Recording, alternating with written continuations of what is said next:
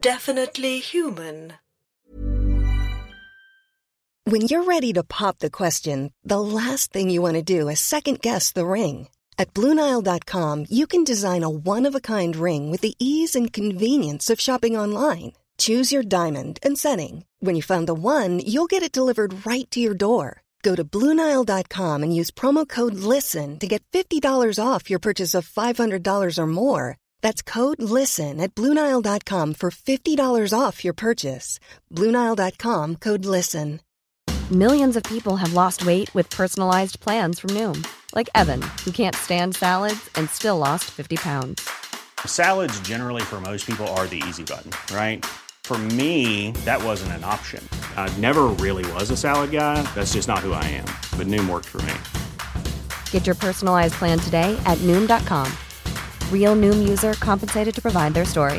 In 4 weeks, the typical Noom user can expect to lose 1 to 2 pounds per week. Individual results may vary. It is the spring of 1929, and at the furthest reaches of the world, 5 valiant travelers have come face to face with their nemesis for the last time. They have no choice but to defeat Angela Gresley and her ancient cult of evil, or else watch as the inhuman forces of the underworld rise up to wash over the earth. The fate of humanity lies in the hands of our 4 heroes, Dorothy, Cornelia, Joy, and Jean-Selim. And so together, armed with the flickering light of hope and summoning all that is good within them, they must finally put an end to the infinite bad.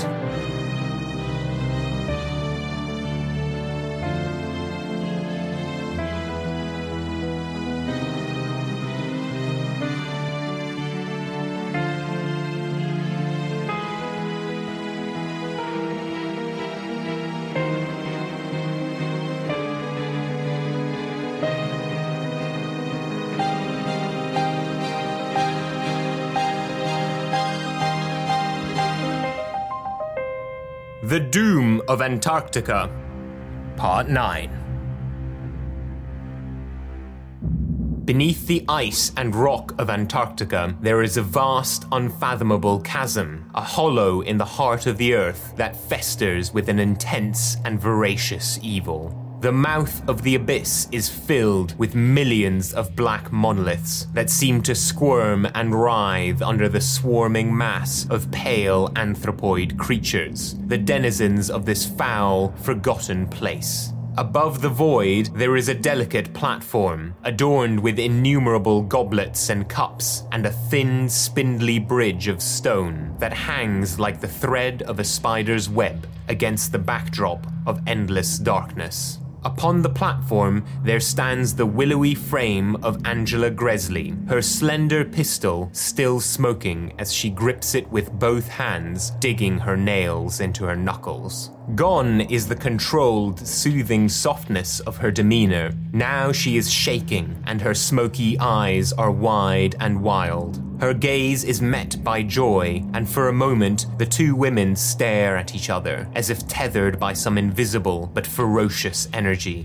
Cornelia looks from one to the other with a sick feeling in the pit of her stomach. Her daughter, Joy, and her nemesis, Angela, both share the same fierce intensity and savagery and seem to be enthralled with one another, as if transfixed by their own reflections. Joy takes a step toward Angela, and Cornelia immediately grips her arm and fixes her with a powerful glare. She too would like nothing more than to bury that wretched witch here with her monsters, to punish her for her sins and exact vengeance for Sebastian, whose hulking body is lying face down at their feet. But there will be time for emotion later. Right now, they must focus on escape and ensure that their fallen friend is not left here in this godless underworld. We just grab his body. Just grab his body. Yeah. Let's go. Let's go. Just grab his arms and start pulling him across the bridge. Make strength checks, both of you. 5. 15. Okay. Cornelia, you are at his head, and Joy, you are at his feet. Yeah, I'm pulling him by the neck. Yeah, you're literally pulling him. Dragging him. Dorothy and Jean-Selim, you have seen this whole scene unfold. and you've seen Sebastian just crumple under the force of Angela's bullet. And now you see Cornelia is struggling to pull Sebastian's huge bulk over the bridge and back across. What do you want to do? I'm going to tell Jocelyn to light it if we don't make it, and then I'm going to go and try to help. Unless it looks like Cornelia has got it 100%, but she's just got upper body strength for days, and she's made her way about half the way across the bridge, but Angela is keeping on shooting, and this time, Joy, you are at the feet of Sebastian, were you not? Yes. You take 5 points of damage. Okay. As her bullet finds its mark in your lower back. What are you on? 3. How far is it until they're safe? It'll be another round. What's this creature doing? This creature seems to be very loudly and gutturally shouting something, and you can see this pulsing mass of white anthropoids at the bottom of this cavern has begun to rise up all the stalagmites. Can't we... Okay. No, we can't throw the dynamite because we can't... Okay, nope. We just got to carry on. Yeah, we just got to carry on. We just got to drag Sebastian faster. Dorothy, yeah. Make a perception check. 4. Jean-Selim is better at spotting this than you, and he cries out, points down, and then he runs back up the tunnel. You follow to where he pointed, and you can see that not even 10 feet away from you, a swarming mass of these anthropoids is making its way towards the door to block you off. Oh my god. Light the dynamite. Okay. Throw it at the creatures? Just light the dynamite, leave it on the bridge. Yeah. If we get through, we get through. If we don't, we don't. Okay. Yes. Yeah. Make your dexterity check. 9. You start fumbling with the dynamite. You drop the lighter. It's just at your feet, though. It's not dropped to the cavern. But you're fumbling with it because, you can see that there's thousands of these anthropoids swarming up towards you. Angela seems to be running after you, Joy. Do you want to keep trying to carry Sebastian? Have I still got my knife, or did you take it from me? I mean, she's got a pistol, I guess, so I guess I'd point my pistol back at her. Mm-hmm. Joy, you can't. Angela, you leave us alone. Make a perception check, Joy. And Dorothy. Not Cornelia, obviously not Sebastian. 3. 5. Okay. She stops, and she's also pointing her pistol back at you, Joy, with hands trembling. And now you can start to see she's looking at Cornelia, who's proceeding, just like huffing and puffing, dragging Sebastian while you're holding Angela back. But you can now see that these anthropoid creatures have completely overtaken the platform with the altar on it, and they're right behind Angela now. And Angela hasn't noticed them at all. Yeah. Let's continue going. You guys keep going. I'm going to distract Angela. Angela says, "You ruined everything, you stupid child!" She seems to not... Seeing the blood that's running down your lower back from her shot, something seems to be stopping her from shooting again, and you can see that her hand is shaking violently. Angela, I'm sorry that I upset you and ruined your plans. It wasn't mine. Maybe there's time to change this. All right. What can I do? It's just... Maybe she'll buy it. Make a persuasion check at disadvantage. A deception check at disadvantage. 12. Oh, wow. Okay. Perhaps she mistakes your incredibly unbelievable tone to the fact that you've just been shot, Joy. But she pauses, and you can see that there's almost tears welling up in her eyes. And then you see this jerk from her lower midsection, and you see something sprouting, this blossom of blood sprouting from her midsection. And then a trickle of blood comes from her mouth. And Angela steps towards you, and her hands are outstretched almost plaintively.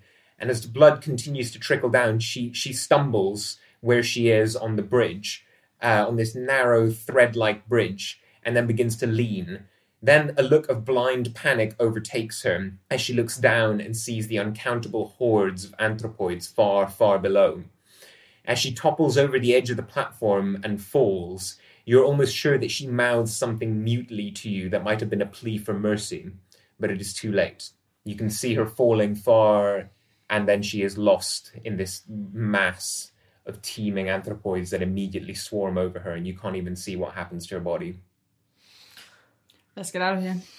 Dorothy, you've picked up the lighter, and you can have another go at lighting the dynamite in the way that you want. How far to. are we? Because all of this has been happening, but I've still been dragging. You have reached where Dorothy is now. Okay, so what, we're with almost, Sebastian. we're through the door? Yeah. You're at the door. I'm at the door. Whereas Joy is one round behind you. I go through the door. Okay. 10. Okay. Joy, you hear a sound ring out now, and it sounds like a guttural voice that seems to be saying, "Stop!" The rest of you can't, and you don't hear any such words or anything like that. Where's it coming from? Behind me? Behind you, yeah. I turn around. It is the anthropoid who was conversing with Angela, and he seems to be standing in kind of a half slouch, whereas all the other anthropoids are skittering on all fours. But this one stands aloft. Where Angela was standing before, she toppled down into the chasm, and his fingertips are bloody with her blood. And he stands there, and he's clearly the one who spoke to you. Don't stop, Joy, don't stop. Keep running. He looks at you and make I'm a like wisdom wide-eyed, save. just staring at him. 2. Okay. You're transfixed by the fact that this thing can speak in a language that you understand. The rest of you don't understand why she's stopping and staring at this anthropoid who seems to you like all the others. Joy, it speaks to you again, and then it says, "Is it time?" Time for what? It doesn't seem to understand what you're saying, and then it repeats, "Is it time?" No. It's not time. Okay, Dorothy, you've lit the dynamite now. What do you want to do with it? Joy is still seemingly transfixed, and she's making now these strange guttural noises towards the anthropoid. Okay, so I still am trying to do the thing where I'm lighting everything for the door. Joy! We must leave! It's talking to me. It's asking, is it time? It's talking to me. It's saying stop. We have to go now! I'm going to go grab her. Okay. Okay, so Cornelia, make a dexterity or strength check. She's not moving. 17. Okay. Cornelia, you grab Joy by the scruff of her neck. Joy Dutton Cavendish stands on the spindly bridge that hangs over the abyss, staring in wonder at the pale beast, captivated by its deep black eyes, paralyzed by its words. And then, suddenly, she is wrenched backwards, and the cavern recedes as a powerful force pulls her from the edge of beyond. But Joy doesn't see her mother, who is desperately dragging her toward the doorway, even as the anthropoids swarm up ahead of her, blocking her escape. Nor does she see Dorothy lighting the dynamite, or Jean-Selim, who, in a sudden blaze of instinctive bravery, has returned and is shooting at the creatures, trying to clear a path, even as they surround him. Joy is mesmerized by the humanoid that still watches her from the end of the platform. For a moment, it seems to be considering her words, and then it speaks, once more, in a language that she alone can understand. Our hunger only grows deeper. And then a sound, like thunder, like an avalanche, and it's as if the hollow is being drained as the anthropoids retreat into every crevice and tunnel by the thousands. Joy is pulled through the doorway and up the passage as the dynamite explodes with an almighty crack, followed by a massive movement of ice and rock. She blinks and looks around at the frozen ruin of Drakelow Hall, unsurprised to find it has once more been vacated of the living. Almost without conscious process, she drifts outside, where their team of dogs are waiting, placid and happily unaware of what transpired beneath them. She exhales, and the ghost of her breath hangs in the crisp Antarctic air. It is finished, Our heroes have methodically, if unwittingly, dismantled a world-spanning cult. A cult obsessed with a twisted understanding of the Christian Trinity and determined to bring about their horrific vision of the world's rebirth. Lord Talbot in Egypt, Peter Fairbank in Hong Kong, Vinnie Carmichael in Chicago, and Angela Gresley. All were fiendish adversaries, tenaciously committed to bringing their plot to fruition, and now all are vanquished.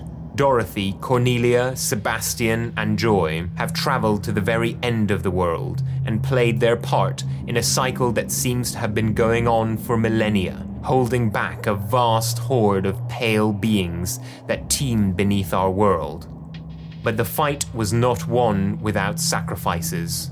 Our heroes have suffered and will bear scars that will haunt them for a lifetime. Cornelia holds her daughter tightly in her arms and quietly promises that they will never again meddle in the occult. Jean-Selim is weeping openly as he lays Sebastian down as gently as he can. Dorothy closes her eyes, compartmentalizing her dread before summoning what courage she has left to examine the bullet hole in Sebastian's chest. 12. Okay, so you can tell that Sebastian is fading fast. He is just struggling to clutch to consciousness, but he's not long for this world. Sebastian, can you hear me?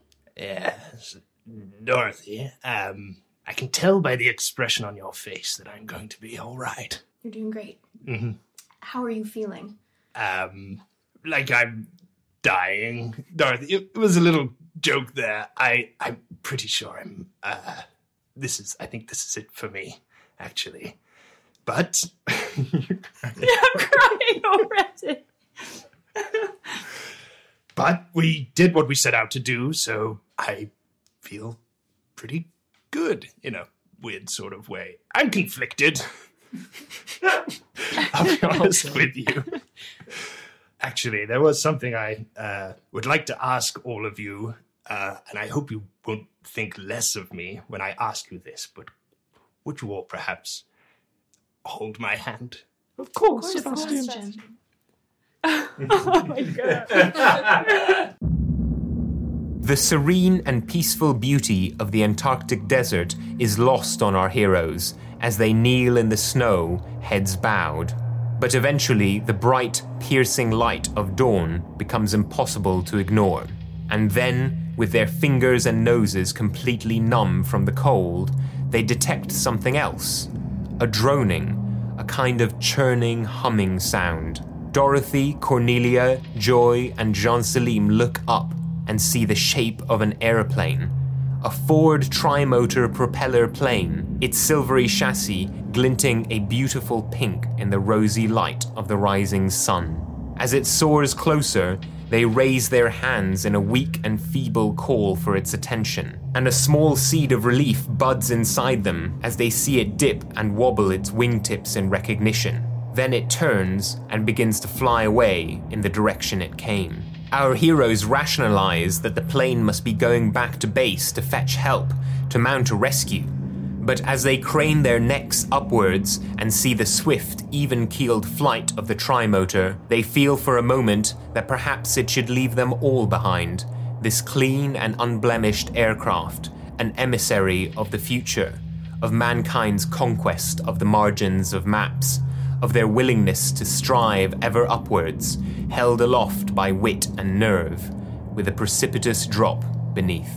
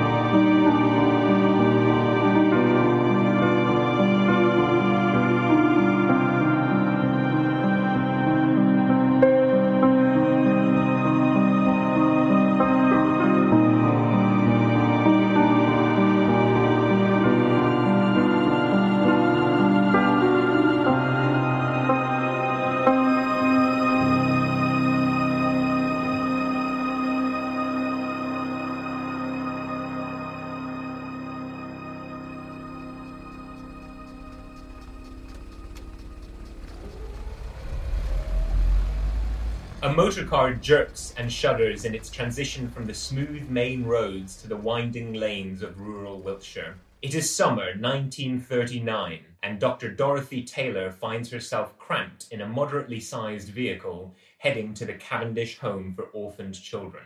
This time, she is alone, although as she sees the gentle green flora of the British countryside brush past her car's windows, her thoughts drift back 20 years to when she was in a car much like this one, alongside 3 strangers, stuck in an uncomfortable silence, unaware of the adventures that would come to bind them together.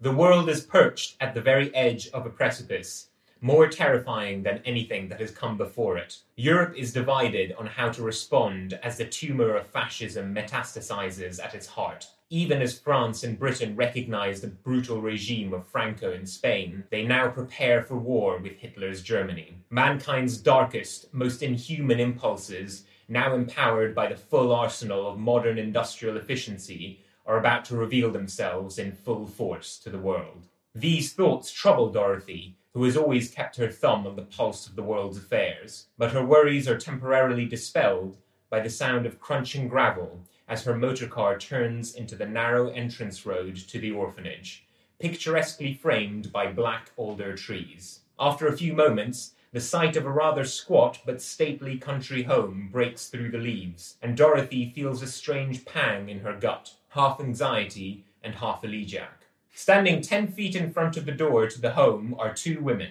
One is stern and purse-lipped, her back straight as if in defiance of her evidently frail and aged body. The other is a healthy younger woman with the clear eyes, scraped knuckles, and tanned cheeks that bespeak a life spent outdoors. Just a few wrinkles trouble the edges of her eyes, and they deepen as she smiles in recognition of Dorothy, as she emerges from the motor car to greet them. Joy, Cornelia! Dorothy, it's so good to see you! You look so well. How are you? Dorothy. So good, thank you. How are you? How was your trip? I'm well, and where are your children? Come inside to meet them. Come inside. How old are they now? I'm 79. And not looking a day over 60. Ah, yes. I hold my ear trumpet up a little closer. And Cornelia, you know that inside Odette, who's the woman who helps you run the orphanage, and she acts as a kind of governess for the 6 orphans who live here. She's had lunch ready for about 10 minutes now, so you've been standing outside waiting for Dorothy to arrive with a little bit of impatience. Well, let's eat. Absolutely, I'm famished. Oh, come in right away. Let me get your bags. Oh, thank you. So you enter the orphanage through its rather grand door, which is made of burnished oak and inlaid with another darker wood. Cornelia's country home has the bones of a grand and dignified home, but the trappings of childcare for 6 energetic children have left their mark, and the floors are strewn with wooden toys and have been wisely left uncarpeted. The smell of milk on the stove and diluted bleach is distinct as you pass from the entryway into the dining room on the far left of the entrance floor. The table here has been arrayed with an unadventurous but appealing selection of cheddar and brie, soda bread, heavy cream, and summer berries. A plate of cold-cut meat strewn with whole peppercorns sits on the corner of the table as if recently and hastily placed there. So there are 2 other figures in this room as you enter. A middle-aged, plump woman with a ruddy, lined face and a look of grim but benevolent exasperation. This is Odette. And a nervous but strong-bodied young man with a fuzzy half-mustache. Cornelia, this is Edward. He is a young man who helps you and Odette run the orphanage, and he does the groundskeeping and any tasks which require physical labor. They stand as soon as the 3 of you enter, and looks like they've just been putting the finishing touches on the lunch, which, Cornelia, you will have built up as quite an important meal now that the group is reunited. Odette looks at you and says, yes, we are ready for you to eat. Please, we will excuse ourselves, and Joy, your husband, Marco, he's here. He's with the children. The children, he'll come out presently. But please, the 3 of you, sit. Are the children washed? Yes, of course. I will go and double-check their little hands. Yes, wash them again. Okay, Marco comes in, Joy, and he looks benevolently at you, Joy, and Cornelia, but then with a wide smile breaks across his face as he sees Dorothy, and he approaches you and scoops you into an embrace, Dorothy. Marco, how lovely to see you again. Carissima Dorothy, how are you doing? It has been so long.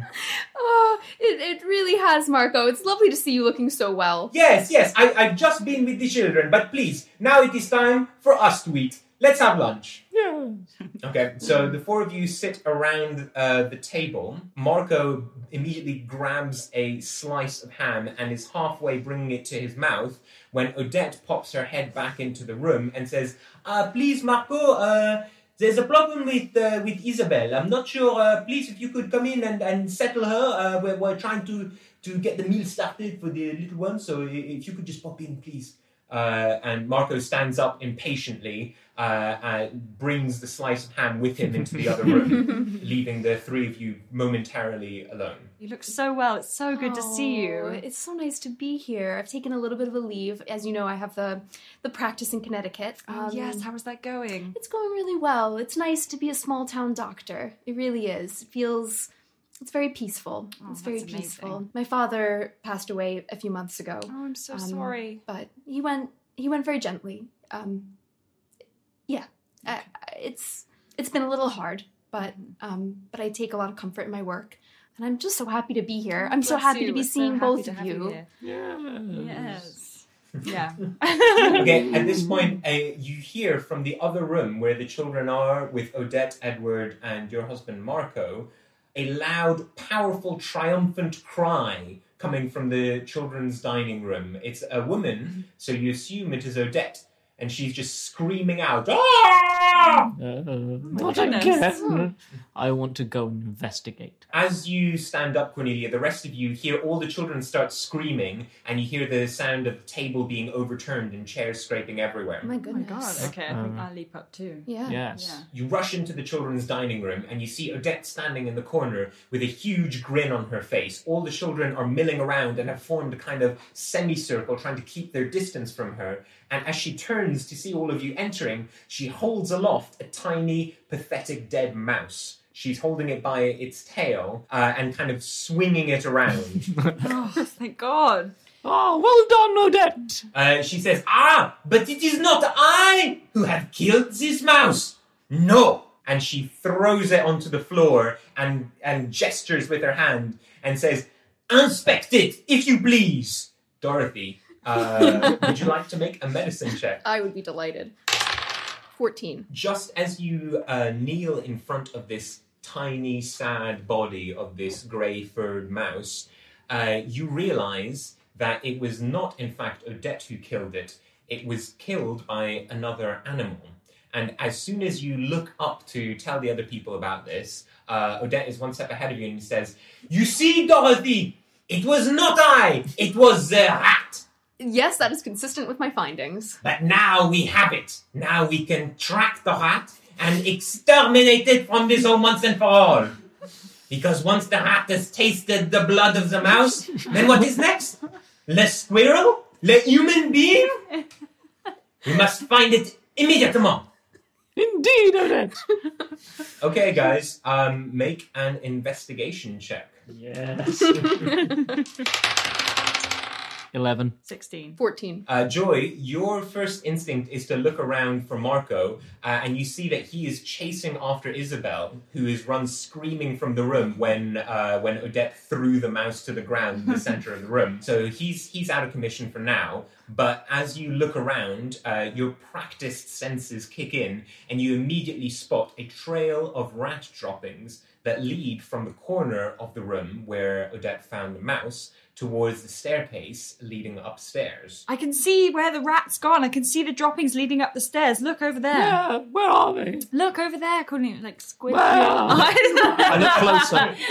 Dorothy, you can see them. Yep. And in fact, not only can you see a few rat droppings, you can see some flecks of mouse blood as my well. goodness. Cornelia, you can't really see it, but It's okay, I can pretend that You can- I you can- can. yeah. Aha! yeah, Dorothy and Joy seem to know where they're going. Yes! Let's go! So, making your way up the stairs to the second floor of Cornelia's home in the orphanage, as you reach the top of the landing, you hear another cry, and this time, Joy, you immediately recognize that it is Sebastian, your son, 7 years old, and you hear his muffled voice, and he seems to be yelling something, shouting something, but you can't tell quite where from. Make a perception check. Sebastian, where are you?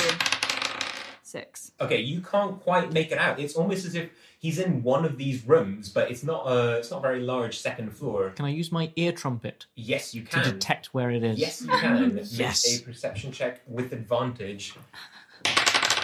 15? 15, great. Okay, you actually hear that it seems to be coming from upstairs, but it seems to be coming through the wall in quite a strange way. It's like it's resonating in the wall of what you thought was just a closet. I like to prod it with my cane where it seems to be coming from, just hitting the walls. Where are you? You prod Where are it, you? and a latch seems to turn and swings open a hidden door that even you didn't know existed. Oh my In goodness. my own home. In your own home. And as the door swings open, Sebastian's yelling becomes much more distinct and clearer. And you can see a ladder, a very tight, cramped ladder that seems to be leading up to the attic. You know that there's an attic in this home, but you didn't know that there was a secret way to access it. And you can see on the ladder that there's little handprints, as if many of your children have been using this. Oh my goodness. Joy, Dorothy, come with me. There's a ladder here of some description.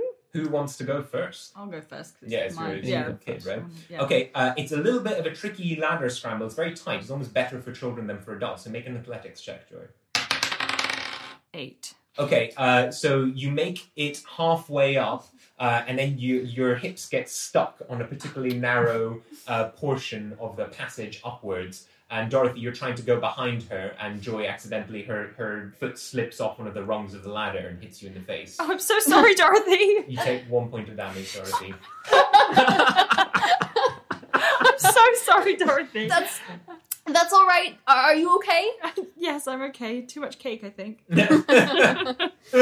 Joy, you do make it to the top of the ladder without any further embarrassment, though.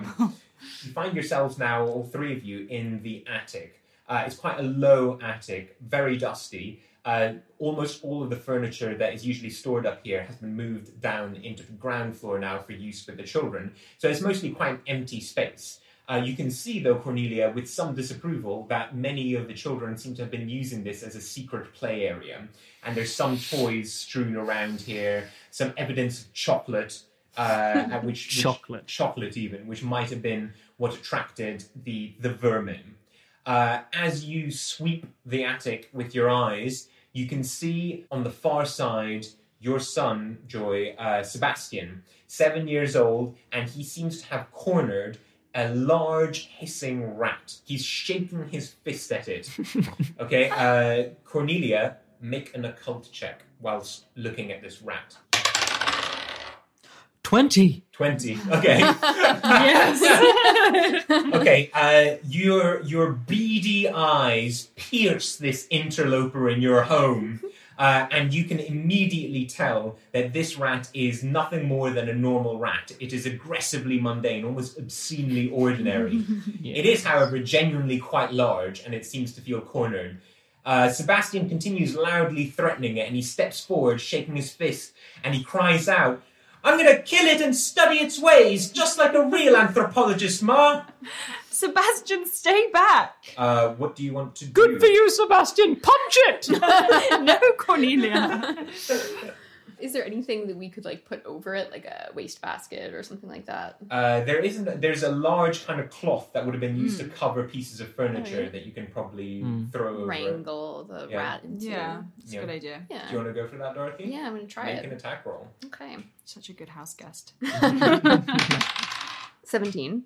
You grab this huge off-white cloth that's very heavy, and you throw it with some effort. The rat has just enough time to yelp in surprise as the cloth slams on top of it, and you can see it kind of flurrying underneath the cloth. very, very confused. It can't see anymore. So now it's pretty much trapped. If you want to try to smack it and kill it, I would like to beat it with my cane. Okay, make an attack check. 16. Okay, roll for damage. Oh my. Roll the 1d4. I pull Sebastian back as Cornelia goes into the cane. 2. Okay, it is enough to kill the rat. You step forward and hoisting your cane aloft, the rat makes one final squeak, almost as if in premonition of what's about to happen to it, and you slam the cane down, and with a sharp crack, it lies still. Yes, we've seen worse than you. The commotion is over. The rat lies vanquished. What would you like to do? Lunch, I think. Quite. You return downstairs, and you can see that Odette is standing on the second floor, waiting anxiously. She also hadn't known about this secret passage. So you explain to her the situation, and you all go back downstairs with Odette thanking you profusely for finding and destroying the rat. As you get back into the dining room, though, the children have all come out again, and Odette says, "Perhaps it's not the best idea for the children to eat in the room where the vermin was, so perhaps we can all eat together here in the same room with the children." The children immediately begin begging for you to relent on this. They've never actually gotten to eat with the adults at the grown-ups table, so they're very pleased about this possibility. I'd like to look each of them squarely in the eyes and then acquiesce, so they know how close I came to saying no. Yes, today you may eat with us. The sunlight grows heavy and more rich as it begins its downward arc, and our three adventurers, veterans of struggles now forgotten to history, sit to eat with the children. They let their laughter banish the ghosts of their past suffering, which still linger in the corners of their minds, gnashing their tiny teeth as they drift to sleep each night. The world around them continues to rage, oblivious to the overwhelming evil four strangers, thrown together by chance and kept together by luck and loyalty, single-handedly stopped 10 years ago. So it is to be a savior to an unknowing and ungrateful world. More evils shake their manes and roar on the horizon, belching smoke and death. But these are struggles for other heroes, and for Joy, Dorothy, and Cornelia at least, their battles are over. The late British summer casts its particular spell on this corner of the countryside, washing golden light on the craggy boughs of ancient trees, dense with leaves. A crisp zephyr occasionally frolics through the growth, sending it fluttering and swaying, revealing even now the brown tips of some of the leaves preparing to fall. But when it passes, and the forest is still once more, a rambler in these woods might imagine a sea of unblemished green, mottled with gentle sunlight, fading like a fast approaching and well-earned slumber.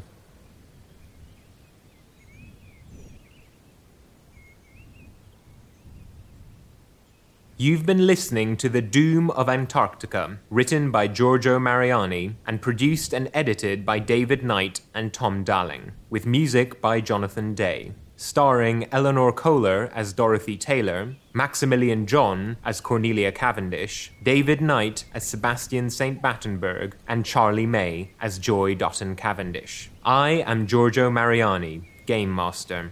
You can follow us on Twitter at The Infinite Bad and support the production of the series on Patreon. That's patreon.com/definitelyhuman. This is the end of The Doom of Antarctica. If you enjoyed the adventure, please rate and review the show on iTunes. The Infinite Bad is a Definitely Human production.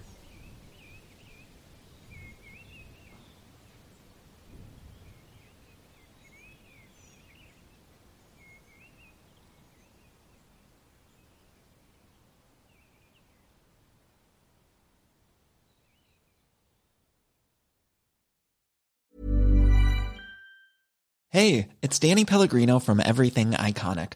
Ready to upgrade your style game without blowing your budget? Check out Quince. They've got all the good stuff, shirts and polos, activewear, and fine leather goods, all at 50 to 80% less than other high-end brands.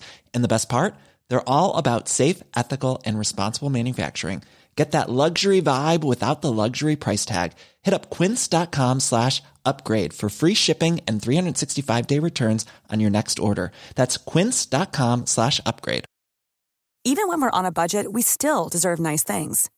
Quince is a place to scoop up stunning high-end goods for 50 to 80% less than similar brands. They have buttery soft cashmere sweaters starting at $50, luxurious Italian leather bags, and so much more. Plus, Quince only works with factories that use safe, ethical, and responsible manufacturing. Get the high-end goods you'll love without the high price tag with Quince. Go to quince.com/style for free shipping and 365-day returns.